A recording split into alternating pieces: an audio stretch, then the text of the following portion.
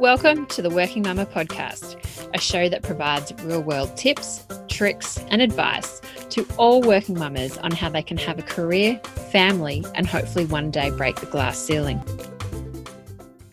Welcome, mamas. Welcome back to another episode of the Working Mama podcast. I hope this episode finds you well and healthy. And today I am speaking on a topic that's very near and dear to my heart, and that is around the topic of self-care. And the reason why I really wanted to speak with a fellow person who is very passionate around this topic is because I honestly don't think we give enough time for ourselves as mums. We put everyone else before us, and then our cup is barely full when it comes around to us. And I think that there's a lot more that we can certainly do and prioritize ourselves a lot more. And it's not being selfish at all. So today I'm so excited to speak with Lisa Crochet Boyce, who is an energetic and honest and engaging speaker. She is the founder of the She Rebellion and speaks passionately on empowering women through coaching, speaking, media contributions, and events, with the focus on reclaiming their power with confidence and calm. I love it. She is an internationally certified life coach and inspires women to reflect on what is not serving them in their lives and supports them to take action with focus and clarity. Lisa is also a trained massage therapist with a lived experience of anxiety, depression, and postnatal depression. So she's certainly got a big story and experience to share. Her complete understanding of the impact on mental health challenges pose on both physical health and the body fuels her deep desire to support and promote holistic healing in women and their families. She is a dedicated Beyond Blue ambassador, and her work has been featured in Mama Mag, Kid Spot, and a number of statewide government campaigns supporting better mental health. So I'm so excited to speak with Lisa today, as I'm really looking forward to an empowering and motivating conversation around self-care. Welcome, Lisa. Thank you so much. What a lovely introduction. I was sitting here going, we need to talk about self-care more. So thank you so much for having me. I'm really excited for this chat today. No problems at all. No, I'm really looking forward to it. And I've actually come across you from Instagram and been following you for quite a while now. And you put out great content. So keep it up. And I know certainly self-care is a big focus of yours. And that's why I really wanted to jump on today and have a chat with you. Yeah, no, it's a big focus of mine because I think, as you said, it's something that is not talked about really. It's not stripped back. It's not dissected. We're not looking at it possibly in the right way. And I love to shine a light on, the myths that we put up, the blocks that we put up to stop us from having true self-care in our lives as working mothers, as women, as human beings. And I think it's about time we just lifted the veil on it and see it for what it is. Well, let's lift the veil today. But before we get into that topic, how would you best describe yourself? Well, I would best describe myself as a high-functioning woman with anxiety. To see me, to know me, you might not know that I have anxiety, but I've tended around to be a bit of a superpower. So I am very energetic, I'm very driven, and I really strive to create spaces for empowerment for women. That's very special. And what's been your career pathway to where you are now? So I never considered myself to be a career woman, or that I wanted to be a career woman. Corporate just wasn't my jive. I went a bit of a different path. I grew up wanting to be famous, like Marilyn Monroe. Yep. I know, very strange. There was something about her, just her innate femininity, her strength, and she was just so engaging. But, being a 13-year-old, you don't really know the truth behind Hollywood and all of those sorts of things. But it led me to study acting. So I spent 3 years studying a Bachelor of Arts acting, and then quickly realised after graduating that it wasn't a stable career path, and I would have to sacrifice a lot for the art, for the craft. So then I went to study massage therapy, and I'm a qualified remedial massage therapist. And I worked in a clinic for, I think it was about 2 years. And then I went traveling. So all of my career path has been broken up in between traveling overseas and working overseas. So I did all the backpacker jobs of hospitality, and I was a hotel manager in Slovakia.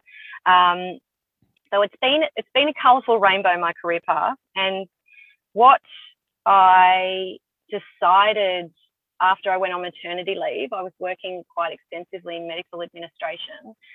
And what I learned from that is that I wanted to work for myself, and I wanted to work in a family-friendly environment. But I mean, you and I both know being an entrepreneur is a challenging juggle, a constant challenging juggle. So the idealistic version of being an entrepreneur and then the realities have been quite different.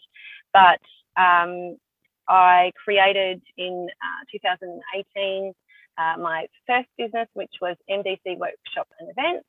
But I quickly morphed or evolved into Bad Mums Club, which you may have known me for previously, where I ran empowering events for women to create social change. And then in November last year, after studying and becoming a life coach, I rebranded, and we now have the She Rebellion, which I'm super proud and excited for. What a journey, but certainly the different parts is really making up who you are today.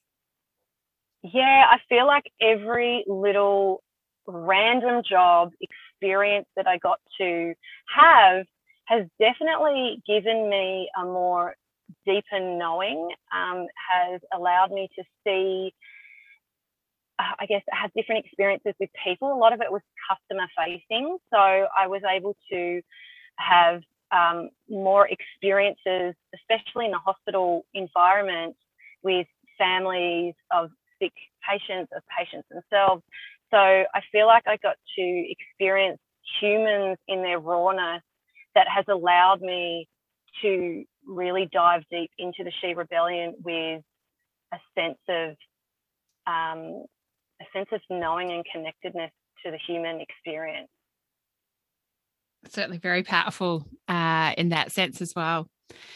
Now, when we talk about self-care, and obviously you've had an experience in a variety of different ways.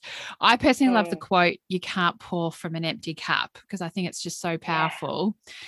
Yeah. And it's a term that we often use, self-care. But what's your definition? Just so we're on the same page from the start. Yeah, for me, I love that quote. But for me, when I hear that, or when I probably heard it in my infancy of being a parent, and I felt a lot of guilt and shame that I wasn't filling up my cup, so I was failing as a mother. And so when I hear that, I get taken back a little bit to those feelings around it. But I do believe in what it is, the message behind it. And I believe that too, that you cannot give to other people what you can't give to yourself. You know, Dr. Phil says that you can't, you teach people how to treat you. So if you are constantly neglecting yourself and putting yourself at the bottom of the priority list, we're teaching others to do the same. So I like to use my self-care as a way to nurture and honor and grow in myself holistically and wholeheartedly. And so it's not necessarily about the action of self-care. It is the purpose and the feeling that drives the self-care to happen. That's so powerful, particularly around that purpose of self-care, because self-care doesn't have to be a lot of, big things, does it? It can be something so small, but as you say, it's self-care with purpose. Yeah, and it's something that I talk to clients and my community about all the time. It's little pockets of space. It's little moments to yourself. It's not grand gestures.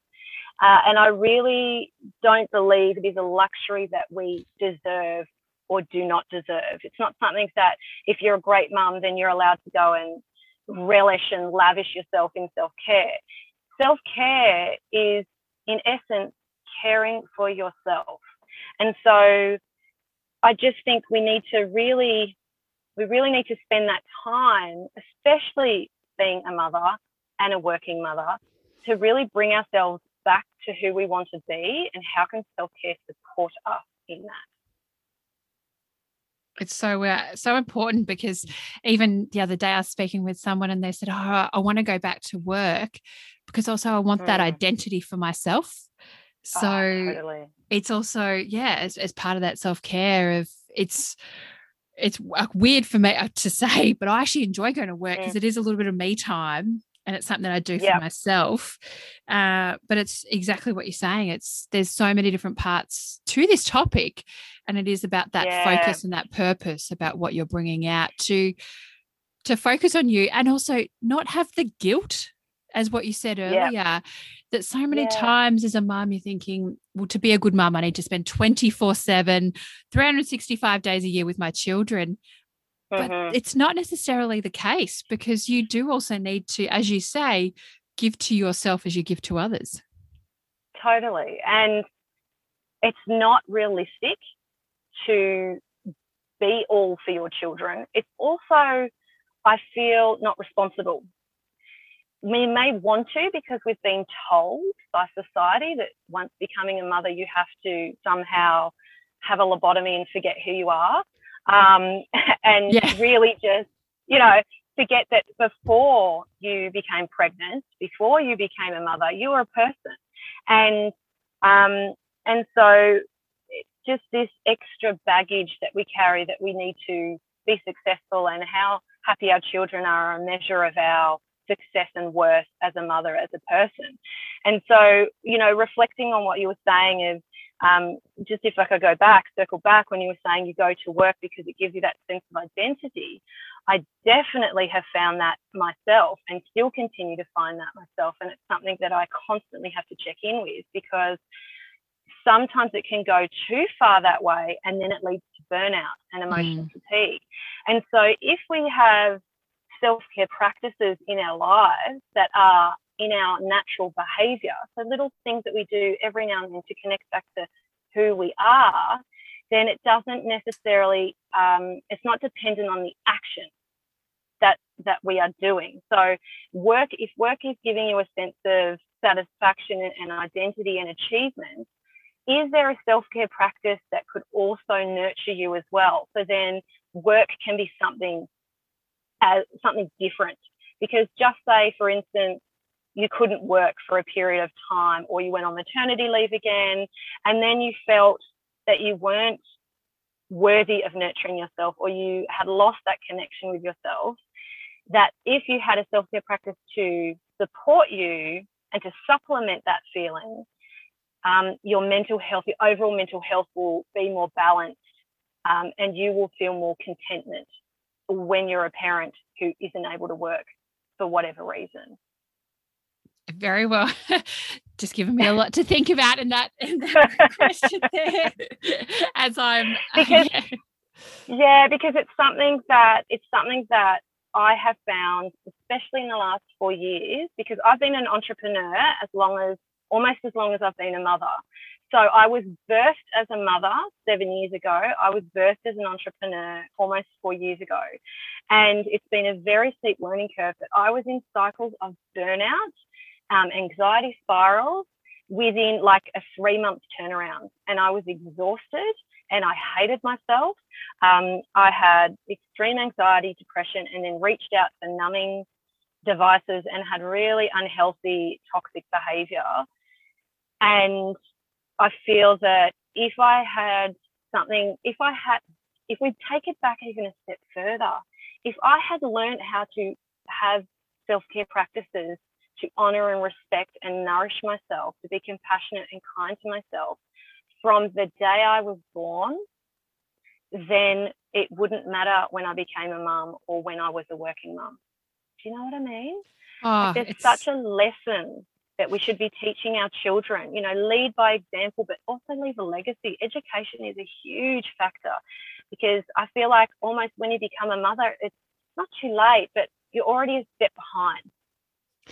yeah, it's something as well. You don't really think about self-care, and the topic, I know personally for me, the topic didn't really come out when I was working and pre-kids, but it's something that around becoming a mum, suddenly it does become a lot more into your periphery of going, what am I doing for myself? Or even as a mum saying, sometimes I just need a break, and you can be tired and exhausted. And it's also part of that education and things. And I know certainly I put out a survey to the working mama community at the end of last year. And I said, what are one of the challenges that you've faced in becoming a working mum? And they, interestingly, self-care was the second equal highest answer. The top one was around sharing the the first one was sharing the mental load. And then self-care was literally equal with mum guilt, which I'm sure actually goes hand in hand. But some of that also is because we haven't necessarily trained ourselves. And even I've reflected in when you become pregnant, so much focus on the birth, but there's nothing that really prepares you for life after you get home from hospital.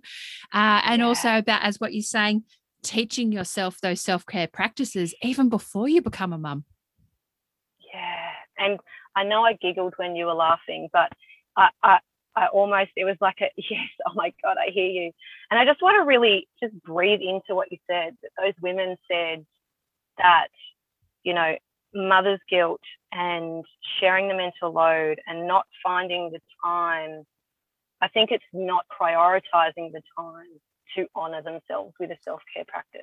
Yeah. And if we could just like take a pause, it really, it gets me quite emotional, because women are struggling. It is an epidemic, and women are struggling. So what do we need? Because we're saying over and over again, I cannot do it myself. I want acknowledgement for what I've done, my sacrifices and my achievements. I need support. I need help. And unfortunately, the system isn't set up to support women in a way that they need. And it's because, I mean, it's so deep, but one of the reasons is because it doesn't honor the journey, the evolution, the matrescence evolution of a woman. So matrescence, I don't know if you're familiar with the term. Matrescence is likened to adolescence, and it's the birthing of a mother, and it's that journey of finding out what motherhood is all about and all the things that come with, as you said, leaving the hospital, and then you're going, what next? And if we had that within the system, I really feel like women wouldn't get to a point where, you know, a week, 2 months, 6 months, years after years after years, and they get to like 80 and they're going, I'm still waiting for my support. Yeah. So it's almost like it's a double-edged sword. We're asking, we're not receiving. So I just say, I'm sick of waiting for the system that doesn't support me, that is built on the patriarch. I'm sick of waiting for that system to wisen up and realize that we are creating the next generation. I'm going on a feminist rant here, but you know, for them to really honor us as women, as mothers.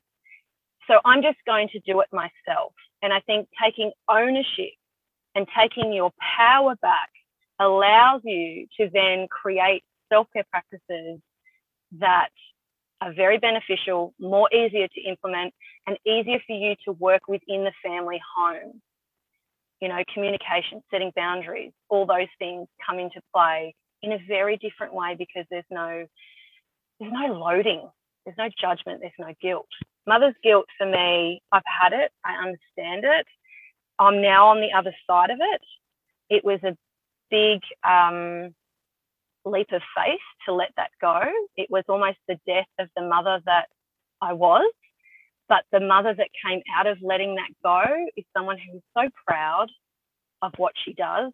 And she's not hashtag living her best life and like high-fiving yourself at the end of every day going, yeah, oh my God, my children are like 8th grade students. And I'm just, my success and my worth and my fulfillment doesn't come from whether my children are seen in society as being successful, happy, healthy. I think there's enough room in the conversation. I mean, you probably heard me say this before. I think there's enough room in the conversation around parenting to say, I am a mother, I am a woman, and I'm also have these children. And my love for them is not, is unconditional, and it's not contingent on how I feel as a mother or how I value myself. Does that make sense? Oh, I completely wholeheartedly agree with everything that you've just said. So it seems to be at the moment that there's different conversations I'm happening with a variety of different people around the system. And it's the journey, as what you said, the mature sense of motherhood. And it certainly doesn't start and stop, the moment you go into hospital and you come home, and also from a government support perspective, what it gives and the systems and the structures to not only support women, but even support families in actually raising children and being there and having the support, because it's something that is quite near and dear to my heart. I'm very passionate about. Just because I'm a female doesn't mean I necessarily want to give up my career. I've got a very supportive husband who also wants to be there for his kids. And so why can't we work on this as a team? And why does it have to, be on Centrelink that it's the mother that applies for parental leave? It's the mum that does everything. Amen. It's because of the government. The government structures allow it. And, I could go on a whole other rant on the and I would love to hear it. So it's save that for another podcast. That's another podcast. And I love it. I think it's as well around the motherhood aspect, that it's about what I guess it's maybe as well around the self-care aspects, about where we're getting our validation from about how we're going, because we will generally criticize ourselves first and then look to others for validation and to pick us up, or sometimes for some people they'll put us back down and put us in our box in the tall poppy syndrome. But definitely I think overall is what you said, motherhood is not just defined about if you're getting this A-grade kid and how they look on Instagram, or even if you put your, I know for me, I don't put my child on Instagram, but it's one of those things. It's so many, the system and the societal pressures about what we tell ourselves and things like that. But really, is what you say, it's about those self-care practices that we learn, even that we can instill in our kids from a very young age. Yeah, and I just got chills, because I'm like, yes, this is a thing I wish that they had taught me as a child.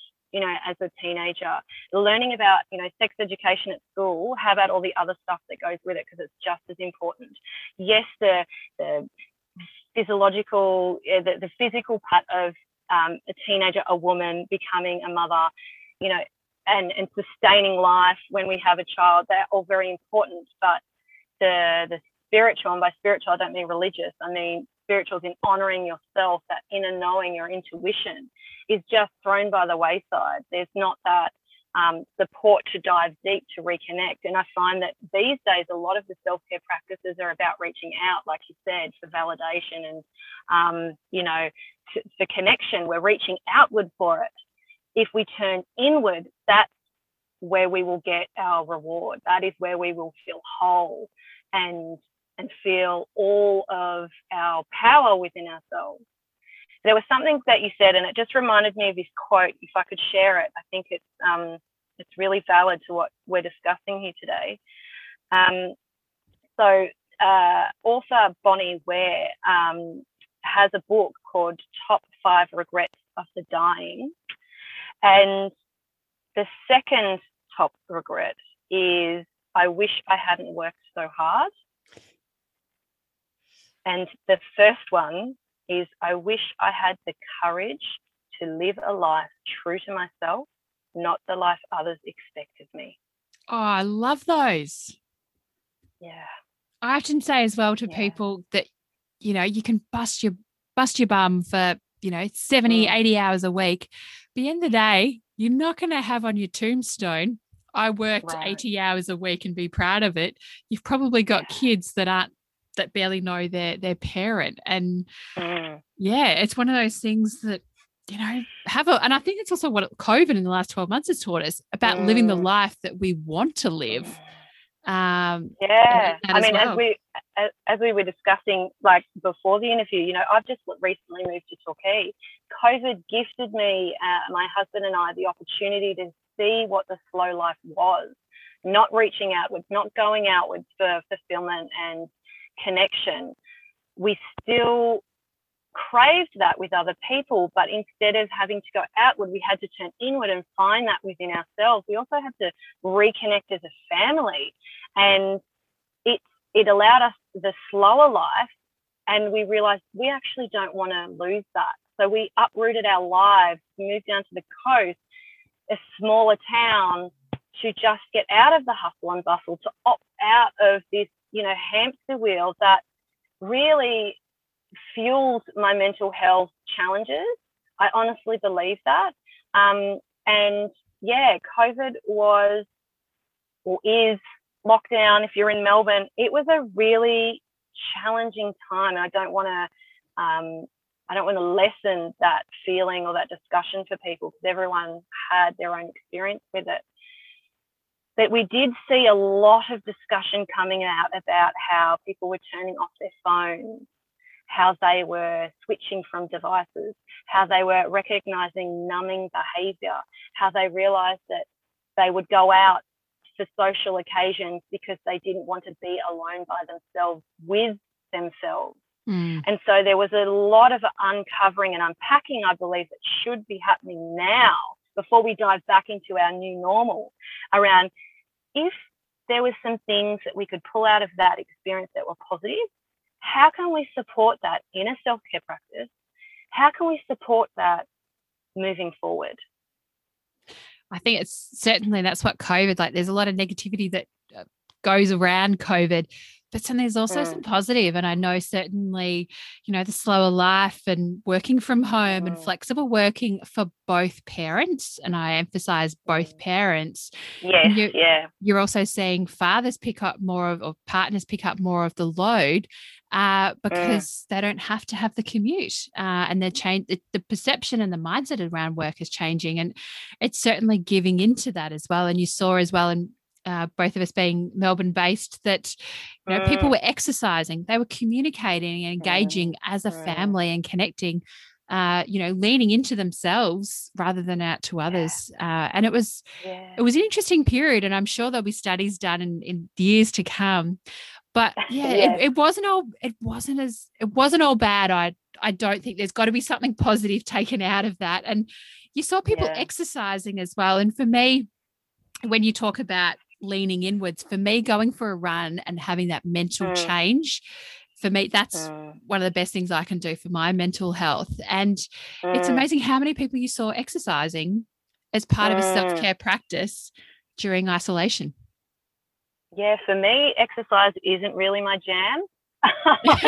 Everyone has their own jam. Yeah, I do like to go for a walk, but for me, I actually found sit-down showers twice a day. I was all over it, and I'd get my essential oils out and I'd sprinkle it around the shower, chuck on some beautiful music, and just sit. Sometimes my children would join me. Sometimes I was gifted half an hour to myself. But again, yes, as you said, it's that reconnecting back to the feeling of who you are, that inner knowing of this feels good and right for me. That then allows you to be that mum that you want to be the worker that you want to be, the wife, the sister. And can I circle back for a moment when you were saying about, husbands as well? My husband said that he's really enjoyed being at home with the family. And for me, I loved it because I felt like, in a way, I was a solo parent. Like, hands up, praise to all the single parents out there. You are goddesses and gods. Like, seriously, it is a tough gig, and I really want to acknowledge that. So what I was saying was that I felt like I was doing the drop off, the pickup, the shopping list, all the logistics around being a parent, and it was so exhausting. And with him being at home, it allowed us both to be parents, be working and being ourselves. And he even said that he loved to get to know the children. He didn't know the children as well as what he had previously. And so what a disservice the system is doing. If it can't do it for women, because, you know, we have to really get on our soapbox and really demand for more and ask for more and expect more and accept less. You know, if the system was made by men, surely they should be supporting the fathers to be in the house, which then in turn will support the women to be able to be there as well, which is a holistic and more of a team environment, which will then make us better citizens, more profitable, more proactive, more productive. It's just, I'll get off my soapbox, my feminist soapbox, but it's just something that I think really needs to be looked at post 2020 to allow dads to be dads. Yep. And dads want to be dads. It's also society telling them, no, you need to be the main breadwinner and you need to do this, need to do that. But also at the same time, it's that team mentality. I know my husband and I certainly have a team approach to the way that we're looking at our family and raising our children, because like my husband's like, I don't want to be the breadwinner because I don't want to just take that load on to myself. I want to be able to share it, of, you know, not feeling. And he's had conversations with some of his male friends and they've got the same thing of the stress that they carry because they're male and they feel that they need to, you know, be those main breadwinners, as opposed to sharing even the financial load of bringing in money to support the family and the dreams and goals that they have. Because men's worth in society is based on success within a job and financial success. That's where they draw their worth from. Yep. So then if we, you know, move on from that, then they're able to go back into themselves and find their, you know, their feminine side, their gentler side or nurturing side that allows them to then allow the woman to find her masculine, her strength, her power. And then it's a very yin yang kind of household, which is more harmonious. And I can't wait for that day. Oh, neither can I. Neither can I. Let's celebrate when it does happen.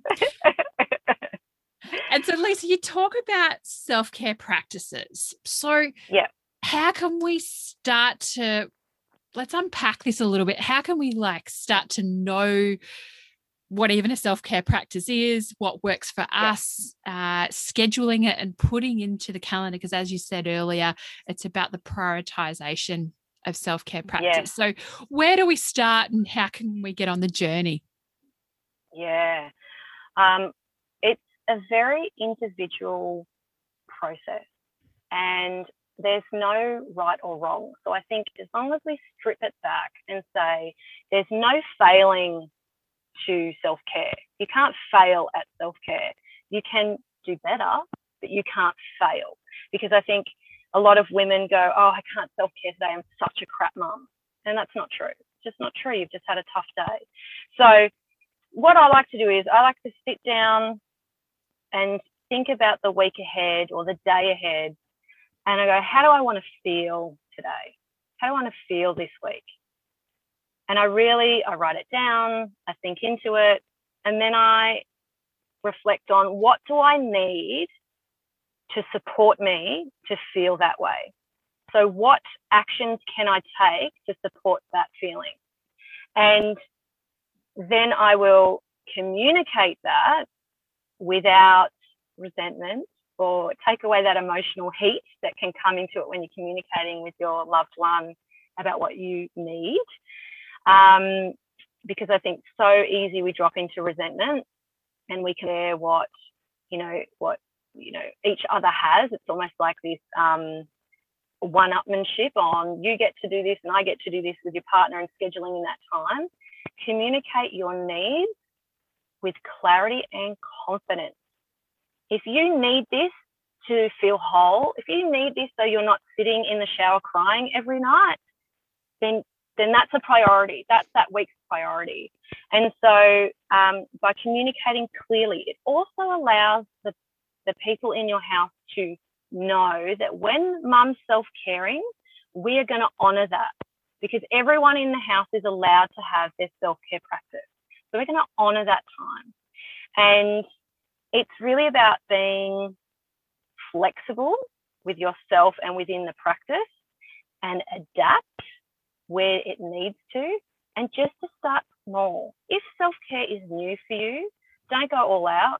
Don't just say, I'm just going to go and live my best life, going to the shops, I'm going to go and go to the spa, because you'll be diving so fast into it, it's not sustainable.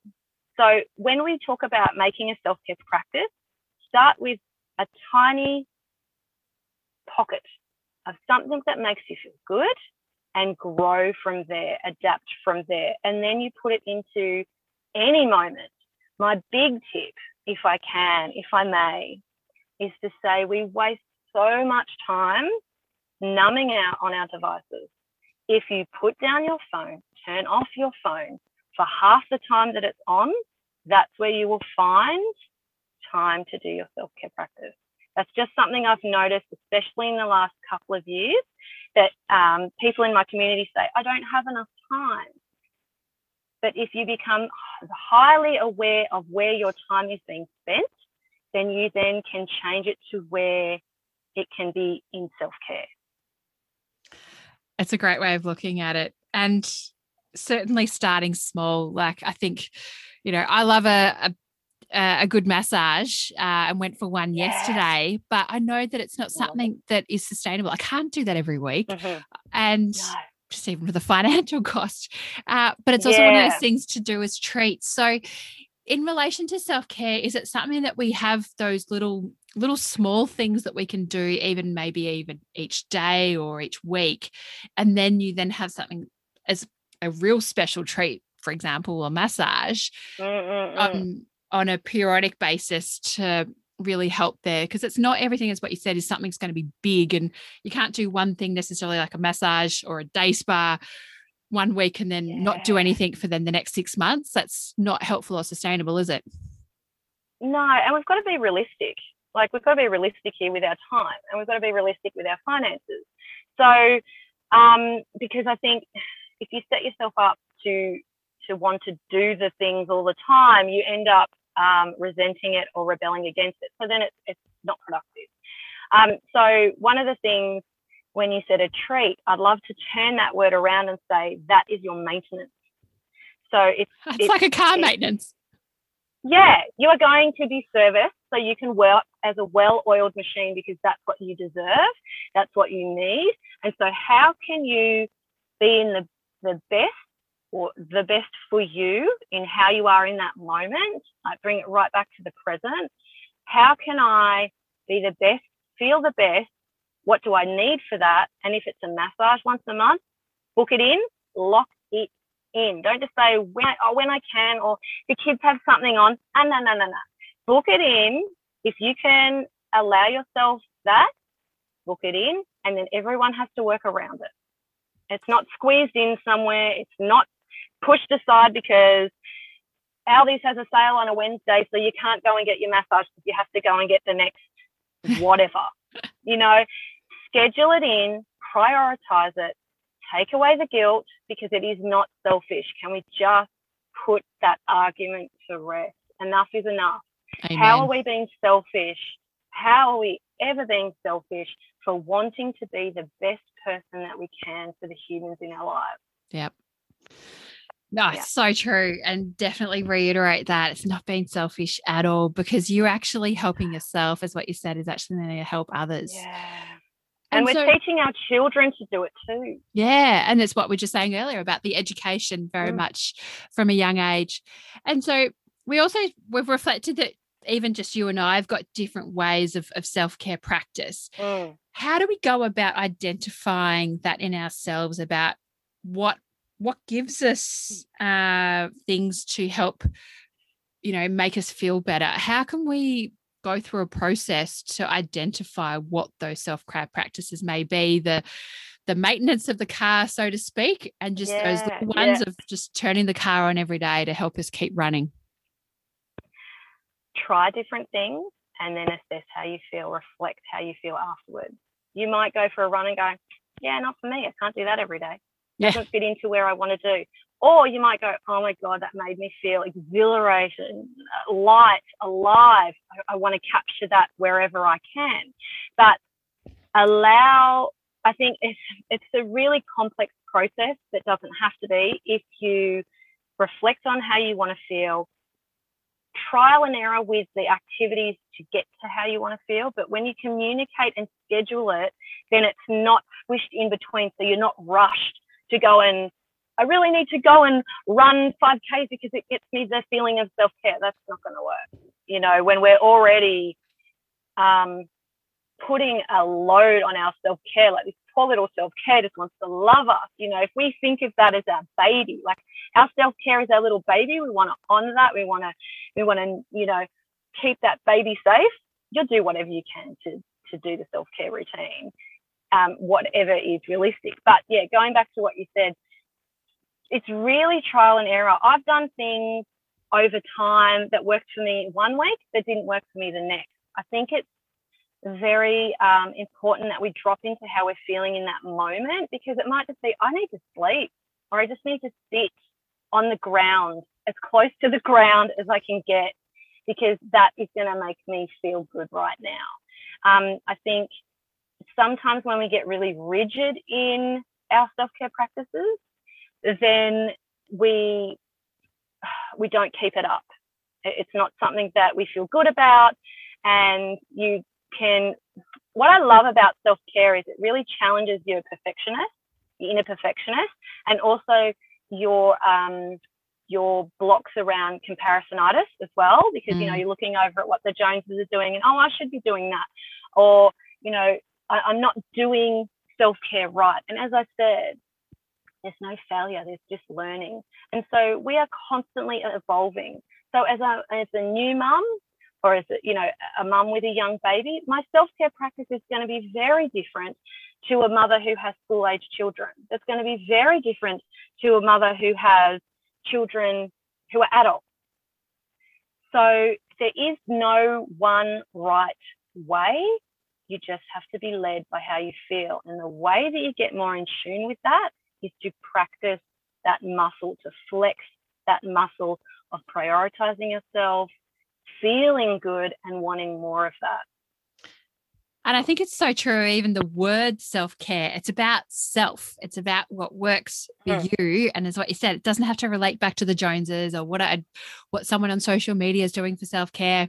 What the most important is that it's for you at that particular moment in time, about how you think, feel, and what your needs are to help you be probably more whole and happy as a person. Because I've even heard that, the mum is a heartbeat of the family, and her mood can permeate onto so many others. So if you're in a happy, energized, feeling good mood about you and confident about you as a person, no doubt that will then translate onto those around you.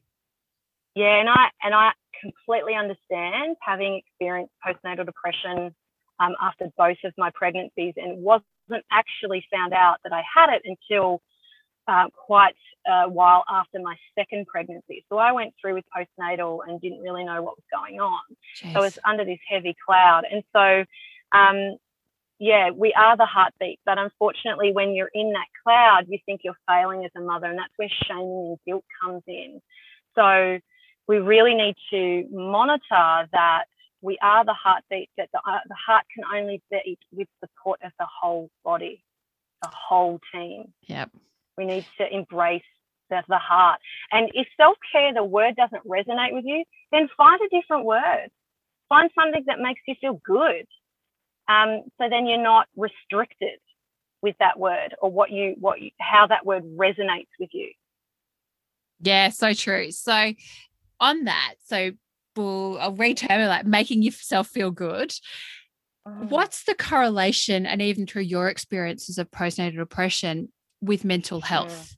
Because I know personally there's some days that I'm just like, but then if I do something to make me feel better, my mental health is so much clearer and I don't have that fog. So do you also see that it's not just about, people may go, it's, self-care. Okay, really should be doing something to help myself. But there's also the mental health benefits, which again is a topic that's really come up the last few years, which is fantastic that we're talking more about it. But definitely there is an interrelationship between self-care and mental health. Is that something you're finding through your experience and the work that you're doing?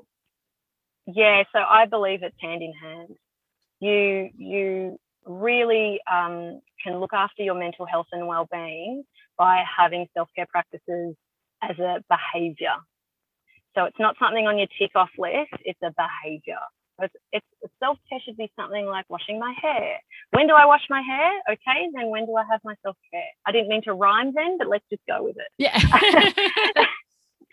But I think, having anxiety and having depression and postnatal depression in the past, I neglected self-care 100%. And I defaulted to drinking, unhealthy eating habits, numbing out any way that I could to stop the pain, to stop the void. And self-care fills you up, makes you feel whole, and allows you to have a deeper connection to yourself. So, of course, it will then benefit your mental health. They're best friends. So if we can do more self-care, or whatever you want to call it, then you are helping your mental health. And just within the word mental health, people feel that they don't necessarily have to, like, mental health isn't something that is on their radar because they identify it as having a mental illness. Yes, there are interconnecting themes, but mental health is everybody, and mental health doesn't discriminate. No. So it's really a little family living inside our bodies, inside our hearts and our heads, that we need to take care of, and that and we need to honour, because it makes up who we are. It's a topic that I know 2020 for me, I had a number of different circumstances that then made me really reflect, and I had some very dark days, but I did seek help, and I have to say it was one of the best things I think I did in 2020, to actually speak to someone, and then them saying it's okay, like the way that you're dealing with this particular topic, and the weight that fell off my shoulder, even just on the car home, was amazing. And I also had never really suffered anxiety until COVID. And now I identify with it. And even physically as well, I can recognize when things aren't right. But that's because I've now reflected and understood different circumstances. And even my husband said to me, he goes, like, when we'll go into the first lockdown, he's like, this is not normal for you. You are, what's going on? And he's like, but and I said, I don't know. And I just really suffered that anxiety and the mental health. And it's not something I'd experienced ever before. So it was something for me that came as a real shock. But now I lean into it saying it is so important. And there's so many, I'm so glad that COVID in a way brought out the topic to actually normalize part of that conversation. But it still needs to come out even more. Oh, for sure. And I just really wanted to acknowledge and say thank you for sharing that, because I think the more that we talk about our reality of dealing with anxiety and how that process of asking for help and reaching out to support is talked about, then people will feel more open to do it themselves. I feel like, as you were saying, identifying, people say triggers a lot. There are triggers, but identifying the feelings, the physiological part of how a stressful situation or a challenging situation, how it feels within your body, like accelerated heart rate, sweating, clamminess, cramps, tightening tightening of your joints. If you can identify that as when you have a challenging situation, your body reacts that way. And then when you have a relaxing or a self-care practice that your body feels a different way, you've got this beautiful marrying up of mind, body, soul. It's all interwoven, as in when I'm stressed, my body feels this. That's a warning sign for me to then go and do this, that then makes me feel that. And I think the more we dive into having those connections, we're not just brains walking around, we're a body, we are a living organism, and everything is good. So when we do have stress or sadness or excitement, our body will feel a different way. And the more that we know it and learn it, we should study how, note down, journal how our body goes in different situations, because that's when you identify cycles of behavior. And that's when you know when you need to get help. And also what you need to do to help yourself. It's what you're saying. And I think a theme about leaning into your feelings, not necessarily leaning out and looking to others. It's also knowing that. And it's really about knowing yourself and knowing your reactions to different scenarios. So then it gives you the confidence to know how to manage it. Because sometimes if we're in new situations, you're freaking out going, how am I going to do this? But if you've also it is scary. It is scary, and it's natural. Scary. Yeah, that is a human reaction. It's very normal. But knowledge is power. Yeah. And when you have knowledge, you can do anything. Certainly. So if that's like my one message through this, please, if you are at home and you feel like there's something that's just not right, you are allowed, give yourself permission to go and find someone to get the support that you need. So it could be a safe loved one. It could be a psychologist. It could be a coach. It could be a social worker. It could be, a healer, a spiritual healer. There are so many different options. Go with what feels right for you. And there is a great resource, just while we're on it, there's a great resource on the Beyond Blue website where you can find a therapist in your area, and it will give you a little brief description, and then you can call up.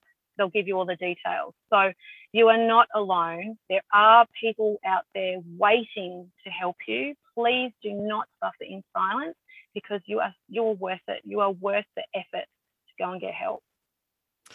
100%. I actually almost get emotional when you start saying that, because it's one of those things and that's a massive part of what I do with the Working Mama community is I want you to know, mamas, that you're not alone. And I think that's something that sadly too many women go through motherhood thinking that they should have all the answers and they need to do it all. And you don't need to. There is a massive community of people out there and support, and that you don't have to be alone in this. And as what we're talking about today of self-care is so interrelated to mental health. And the better you feel, mama, the help you're going to help so many more people.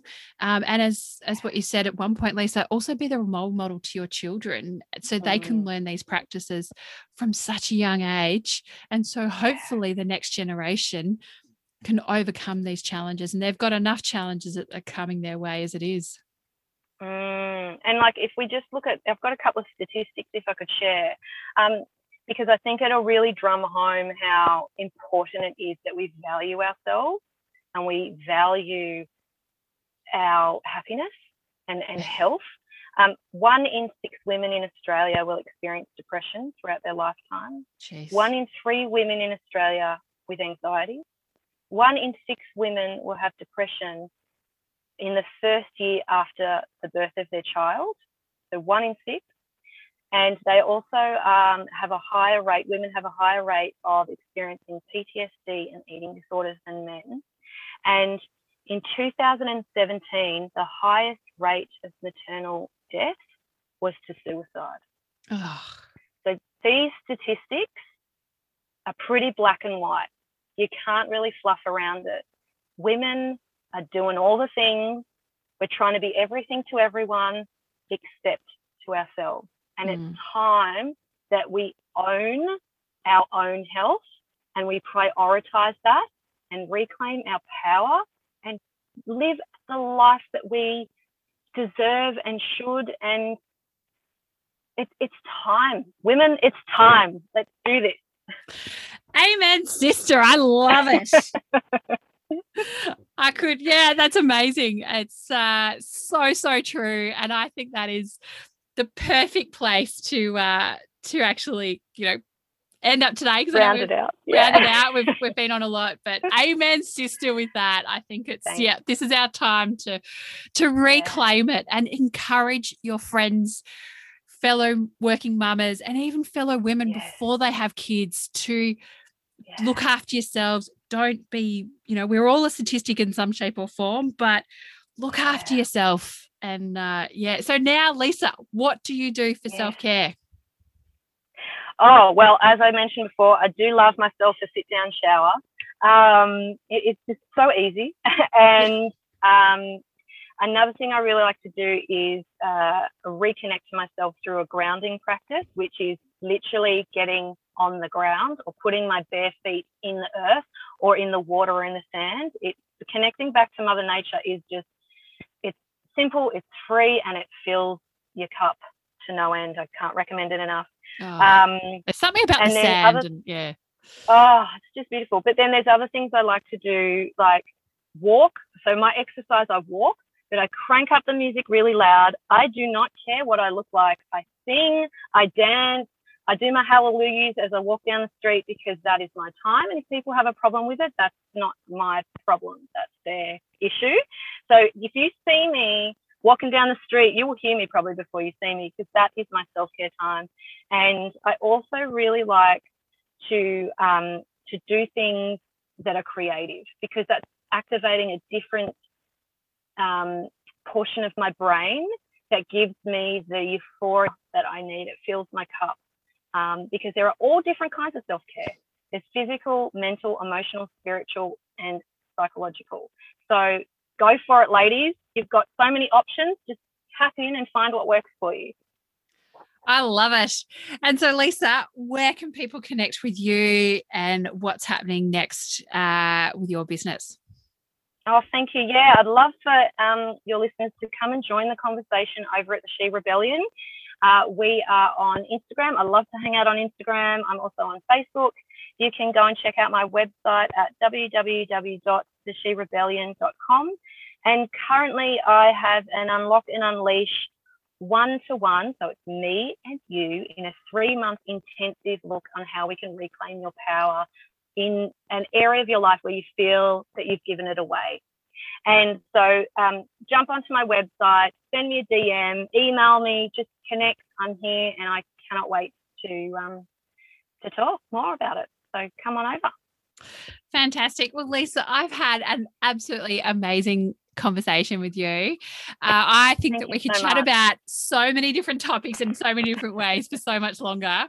But I know that we've got relatively short amount of time. So let's chat again. And it's been an absolute delight. I wish you well with your business, and I know you've got a lot going on, and leaning into the realities of what happened last year, and certainly as you said about moving your family closer to the beach, to really lean in and connect as a family. So best wishes for everything coming up, and again thank you so much. You've helped really spark something in me today. So thank you so much. Thank you. I'm so grateful. I really appreciate your listeners' time and your time. This is something I'm so passionate about. So I love to talk about it and could talk about it forever, because it's a topic that needs to be talked about. So thank you so much. My pleasure. Thank you for listening to the Working Mama podcast. Subscribe to the podcast on iTunes, Spotify, or your favorite podcast catcher. I invite you also to join the Working Mama community on Facebook and join in the conversation with other like-minded working mums. Please also feel free to contact me on any of the Working Mama social channels. Remember, Mama is MUMMA, or website www.workingmama.com.au. I would appreciate you to share this podcast with friends and colleagues, especially those that are parents managing the juggle. And I would really appreciate if you had to take the time out to leave a review of the podcast.